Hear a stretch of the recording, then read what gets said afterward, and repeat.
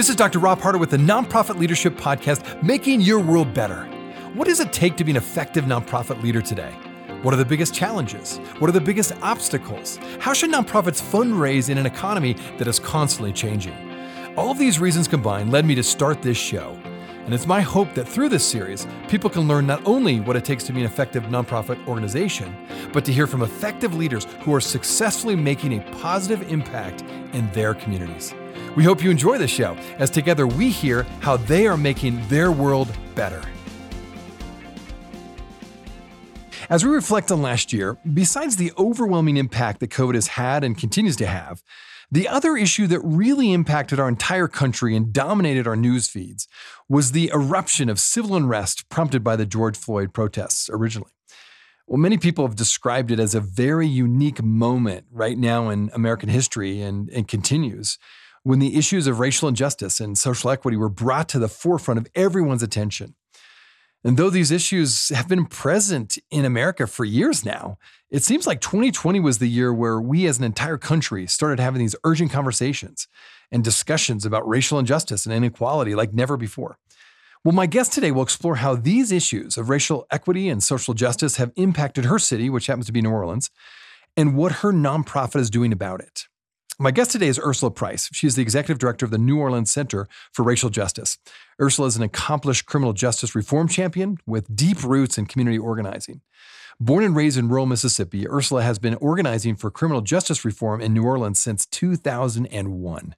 Enjoy today's show.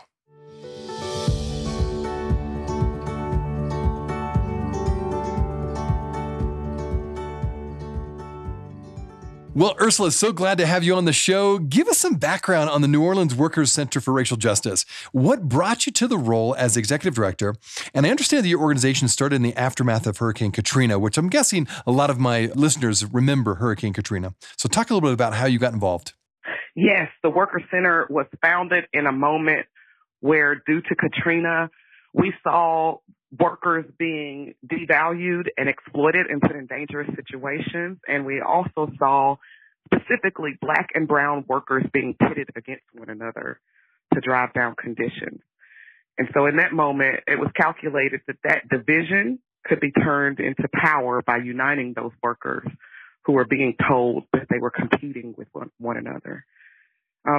The Workers Center was actually an outgrowth of the People's Hurricane Relief Fund, or at least I should say the idea was sparked in that space.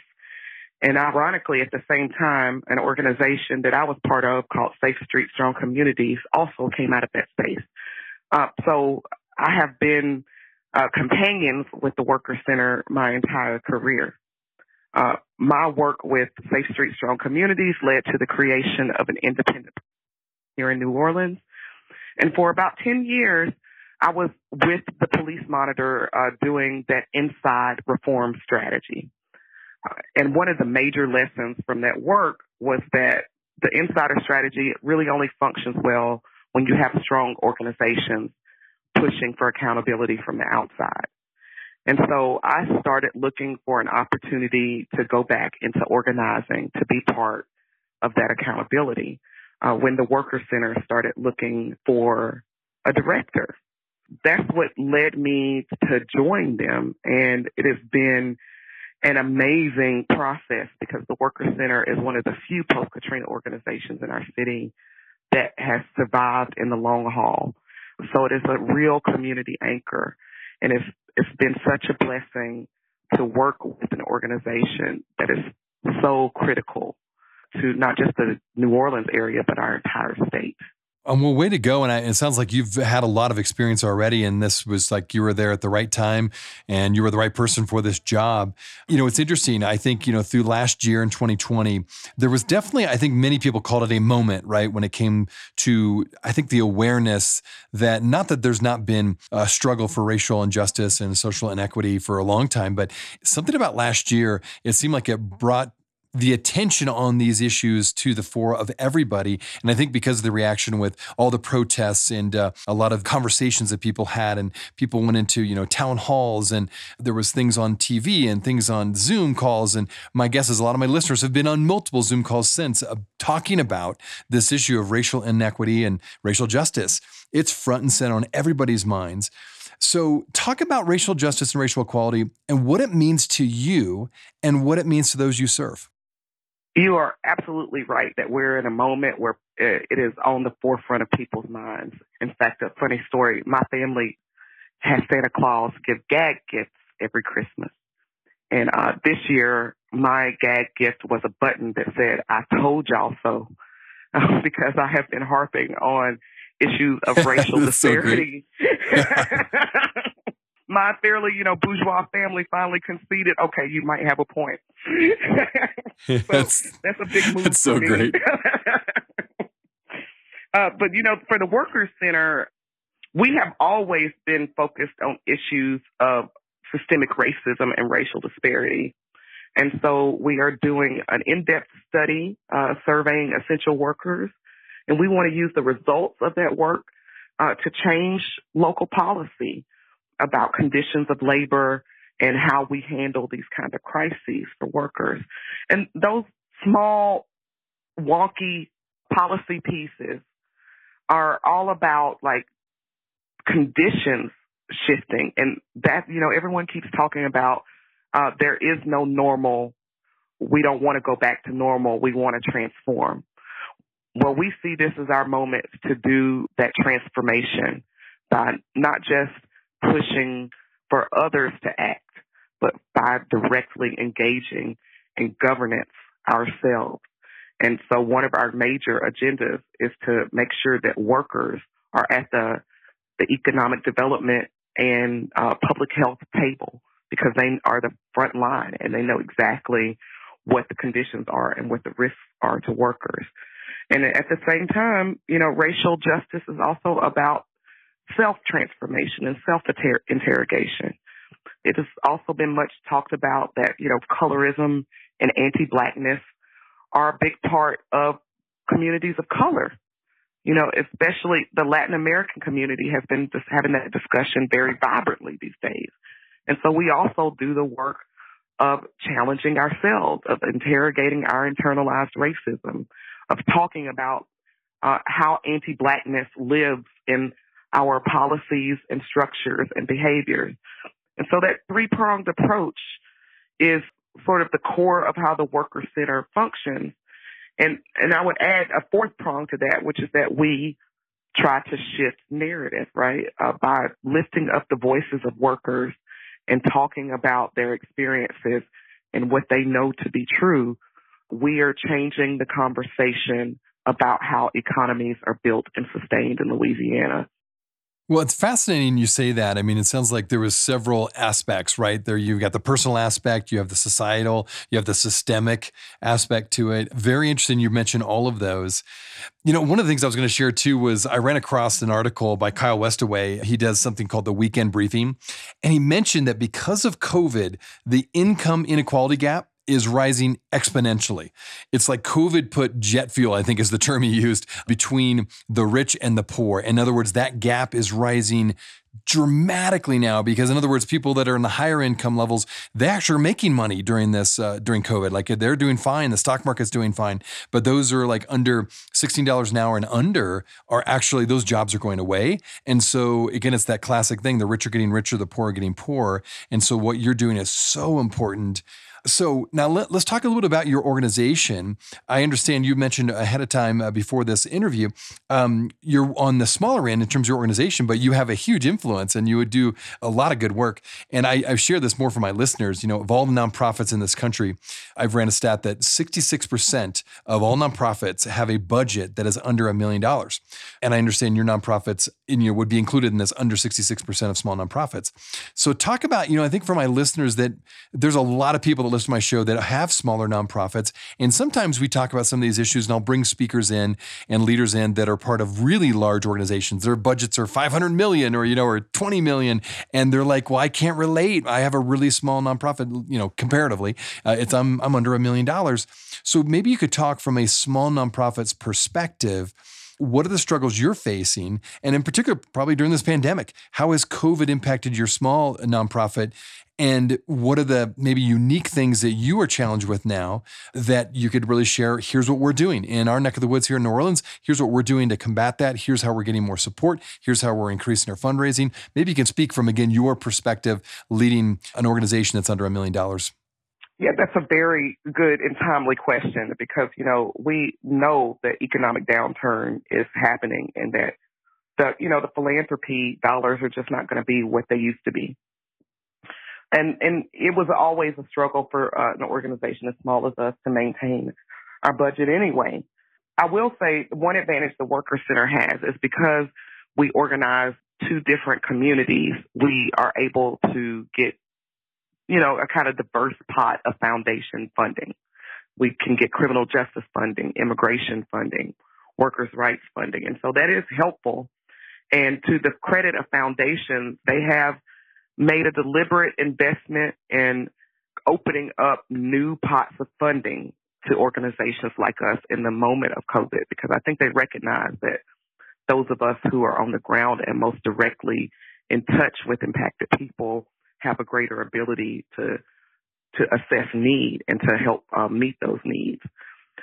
But that is not going to be sustainable. We know those dollars may run out. I remember the moment after Katrina where there was a huge influx of foundation money in Louisiana for the first 5 years after Katrina, and then it all disappeared. And you saw huge numbers of organizations closing their doors. So we are preparing ourselves for the future. A couple of strategies we're using is, first of all, we've shifted our way of budgeting. And so we do a whole lot more contingency budgeting now to the point that we have projections about, okay, if this amount of money is not attainable in the next fiscal year, these are the adjustments we're going to make. And it has been difficult, right? Because that contingency planning requires you to do a lot of research to estimate what might happen. But it's also been very comforting to our community to know that we do have a plan to anticipate some of this. We're also looking at investing more in our relationships with donors as a more sustainable method of maintaining our organization. Traditionally, the Worker Center has never had more than 3% of its funding coming from donors. We are actively working to grow that number, and we want that relationship to be a true partnership. We see our donors as community ambassadors and influencers. And so we're focusing our attention on building local relationships with local donors who will be impacted by our work. That is both small level grassroots fundraising in the impacted community and donor outreach in the business community in our local area, and also more in-kind partnerships with other organizations. We each have strengths, and we can each meet one another's needs while reducing our costs. So those are some of the things that we're strategizing around right now to maintain funding. But of course, there are a whole host of other challenges. I'll be honest with you right now, mutual aid has been both a blessing and a curse for a lot of organizations. We're organizers. We organize people for power. Providing services and distributing aid is not something we're that experienced in. And we've had a steep learning curve in figuring out how to do that equitably with principle and in a way that strengthens our organizing. And as grateful as we are for the opportunity to help meet our community's needs, we're reflecting a lot about, nonprofits kind of filling in for governmental functions and what we want to do to shift responsibility back to the government instead of taking on burdens that we are much less resourced to hold. So part of the work that we want to do with our essential worker survey is to set our local government up to be able to more directly meet community needs at the next time one of these crises come around, because they have $640 billion and we have like 1.2 million. We think they have the resources to reach more people, and we can help them figure out how to reach those people.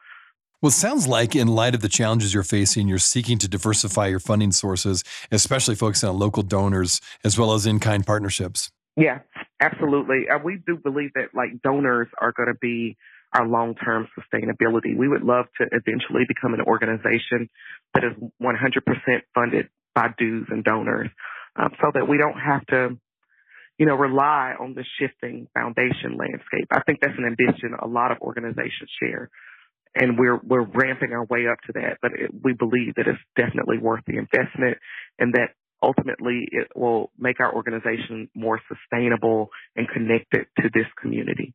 Oh, well said. Well, tell us about some of your current campaigns. I know when I was doing a bit of research on what you do, I heard a little bit about, for example, the NOLA Shakedown, where you're teaching citizens how to navigate municipal fines and fees. It sounded really interesting and very empowering for those you're helping. Tell us more about this, and maybe other campaigns that you're doing. What do they look like? How do you go about doing those? And how do you choose which campaigns to do? Yes, the Shakedown campaign is a very exciting campaign. It's actually an outgrowth of some work we started 5 years ago. Back then, our airport was building a new terminal. We had won a local hire ordinance for public works projects, but we found that the bidding process wasn't really requiring much of contractors to hire local workers. Through our efforts, we were able to make sure that shifted and that more work was available to local people. And after that, we found that many of the people that we referred to those jobs could not get them because they had small warrants due to debts to the city of New Orleans for municipal fines and fees. And these are things for a municipal violation would be like, let's say, spitting on the sidewalk or public trespass, petty offenses that usually don't come with jail time, but come with fines. And those fines are supposed to consider a person's ability to pay when they are assessed. But it has already been found by others who studied our system that assessment isn't taking place, and that most people are being levied fines that they can't possibly afford to pay. And that we found was impacting their ability to get good work, because criminal background checks would prevent them from being able to get that work. We also saw a lot of people had their driver's licenses suspended for non-payment of these fines, and that was affecting their ability to work for certain companies as well. And so back in 2017, we held our first fines and fees warrant clinic. It was planned very quickly. We had a partnership with the municipal court judge. We did one announcement on the news saying that we were going to be doing this, and the next day, 5,000 people showed up at our door. Oh my goodness! So the word got out quick. Wow. Very quickly, and we were overwhelmed. We were able to clear about 2,500 people's warrants that day, and over the next year, individually worked with people to clear additional warrants. So through that first round, we cleared somewhere around $500,000 in warrants, which benefited the city because they were not ever collecting those fines and fees, right? So through our process, people were able to settle for a payment that they could actually make. And so the city had record-breaking collections on their fines and fees, and also those workers got to have their lives cleared up. And keep in mind, this is not just about debt, but this is about the emotional stress of knowing that if you ever have a police encounter, you might end up in jail because there's a warrant out for your arrest for not paying those fines and fees. So it was a really transformational moment. And since that moment, we've been working on a way to do that for everyone. Before COVID, there were 47,000 people who had warrants for outstanding fines and fees. And since COVID, because our police department has rightfully chosen to do more citations than arrests, that number has almost doubled. And so we began working with the city council and built the political will that everyone acknowledged that this was an untenable situation, that it was not good for our economy or our justice system. We'll be right back. Hey, friends. Thanks so much for listening to the podcast. If this is your first time listening to us, I wanted to make sure you're aware of a whole group of other episodes with fascinating guests that I previously interviewed. Just go to our website, nonprofitleadershippodcast.org. There you'll find numerous interviews of nonprofit leaders from all over the country, including some from other countries, all trying to make their world better. So when you go to our website, you can also subscribe to my monthly leadership update in order to get more content, ask me questions, and discover additional information. Just look for the subscribe button on the right-hand side of the webpage. Thanks again for listening. Now back to the show.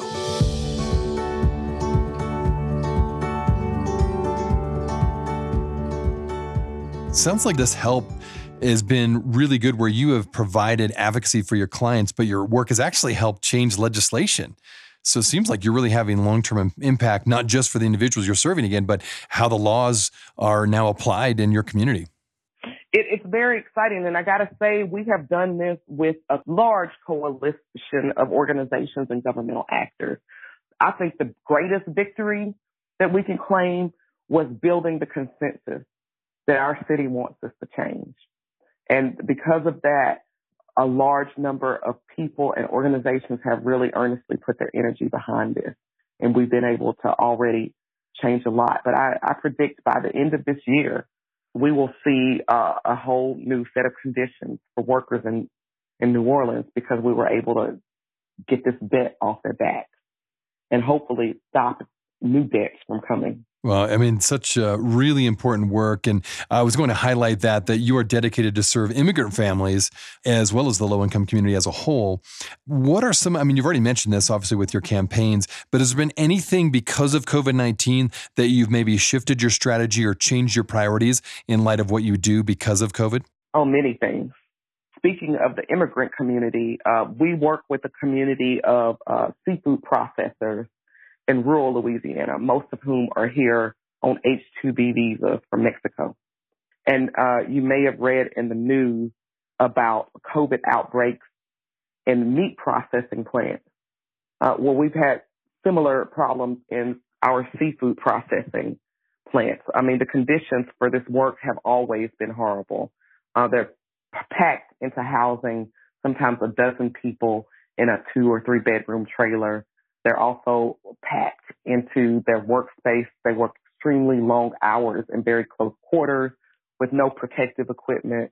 And of course, we started seeing record high numbers of COVID infections in that work. And of course, these workers' status in this country is tied to their ability to work. So with that came all kinds of threats and fear are related to reporting conditions or even taking time off to go get treatment.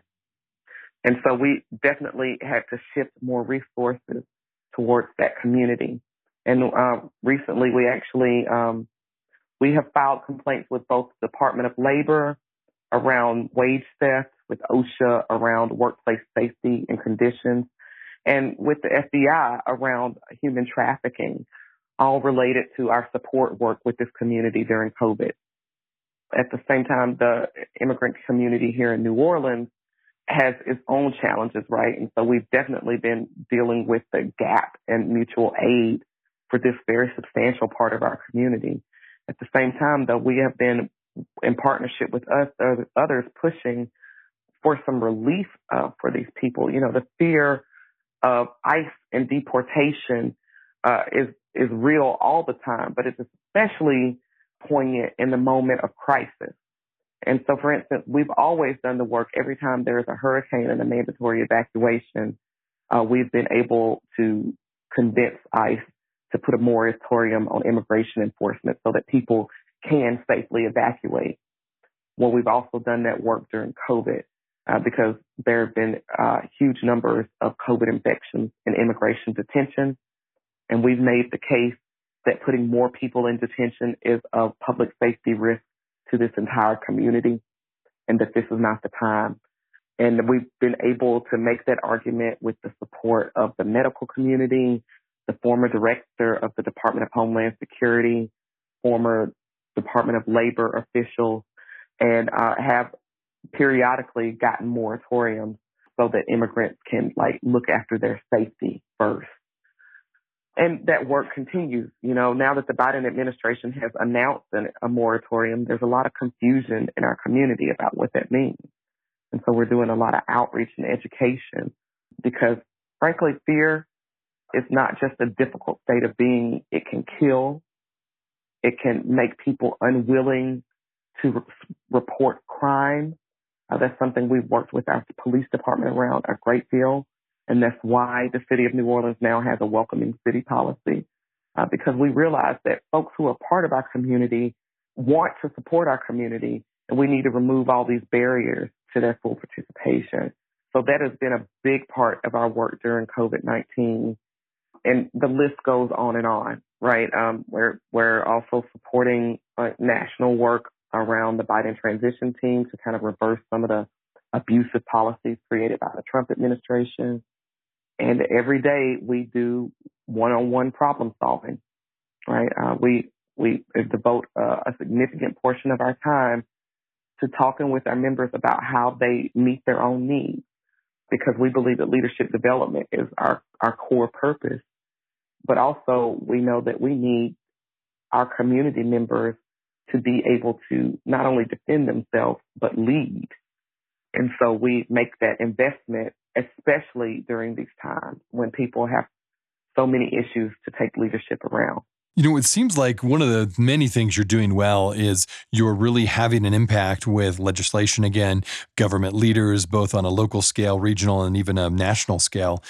For my listeners who have maybe like-minded organizations like your own, and maybe they're trying to figure out, okay, how do I do that? How do I become an advocate to the point where now we're making impact when it comes to legislation? We're actually having maybe a little bit of a national impact in terms of the overall way the federal government or the state government looks at the people that we serve. How have you gone about that? How have you built credibility? How have you been able to expand your work so that it has such a wide-reaching impact? That's an excellent question. I mean, first of all, the Worker Center has been in New Orleans for 16, 17 years. And so I'm not going to lie. It took time to build the power and influence to move local legislation. But over time, because of a consistent organizing and consistent investment and consistent relationships with governmental actors, we have a number of champions inside the city government, and we have the ability to influence local policy. On the national scale, however, that has been about us making an equal investment in our relationships and partnerships with unions and other organizations. And so that is how a small organization with 500 members can draft national legislation. It's through our partnerships with immigration organizations, workers' rights organizations, who can take our on-the-ground experiences and the learning that we have gathered and put together and use it to shape and move policy. And so, for instance, we're very excited that something we helped draft almost 10 years ago around immigration reform is likely to be debated by Congress this year because we've maintained that partnership over a decade. And so those investments in our relationships with national partners, but also in collecting our own history. Quite frankly, our biggest asset in moving that national policy has been how much knowledge we have about conditions on the ground. And we're able to utilize that knowledge by making sure that we collect people's stories, that we're constantly recording events, and we're constantly assessing conditions with our membership so that we are often the people in the conversation who have the most relevant information about the reality of those conditions. And that has been what's made us valuable to our national partners and helped us to be able to move things on the local, state, and national level. And we hope soon to be able to even do cross-border work because we are learning much more through our work with H-2B visa workers, about the relationships between the U.S. government, the Mexican government, and corporations. So it sounds like because you're so tuned in and really sensitive to the issues of the people that you're serving, and you've really obviously built trust with them where they share their story with you, you really do have that firsthand. This is what's going on at the ground roots level here in terms of immigrants, people in the low income community. So it sounds like that's really giving you the information, and then of course that leads to credibility that then eventually has a national impact. Exactly. And to be clear, it's not just anecdotal. We've had to develop a data collection and analysis process, and it's not sexy, but the results have been have given us so much return on our investment, and so like that data collection and recording our own stories is a regular part of our practice, and it is, like I said, one of our greatest strengths. Well, this has been a fascinating conversation, Ursula. For my listeners, if they want to find out more about you, more about your work, where would you send them online? Well, first of all, check out our website, nowcrj.org, New Orleans Worker Center for Racial Justice.org. We're also very active on social media. You can find us on Facebook, Instagram, Twitter, and LinkedIn. And our social media is very exciting because our members are a great part of that content. So you will see videos and stories and really vibrant discussions in our online community about the issues of today. And just a shout out, we are always looking for new partners and volunteers and members. We pride ourselves on taking advantage of whatever people have to offer. There's a place for everyone with the Worker Center. So we welcome you to join us. During COVID, we're not able to gather in person, but we still gather on a regular basis. And there's so much work to do. So if you want to make a material impact on the world, you can ride with us and rest assured that you're doing something that is changing things for people. Well, Ursula, thanks so much for your passion. Thanks for your leadership, and thanks for your commitment to particularly to serve those who really don't have a voice. You're giving them a voice, and thank you for being on the show, taking time to tell us a little bit more about what you do there. And I encourage my listeners to check out our organization. From what I've seen, you really are making a difference, and it's amazing how, in many ways, as we said earlier, you, on a scale, you're a smaller nonprofit budget-wise, but your impact far outweighs, your budget size. So way to go. You've done a good job to expand your impact around the country. Thank you so much. This was a lot of fun.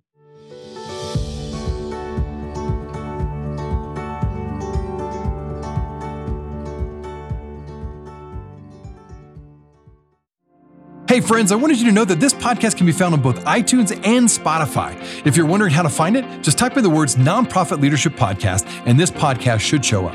We also encourage you, when you go on iTunes, let us know what you think. Give us a review.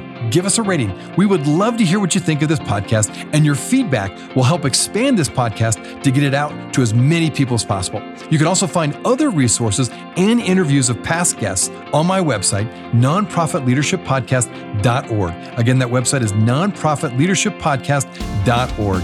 Thanks again for listening, and until next time, keep making your world better.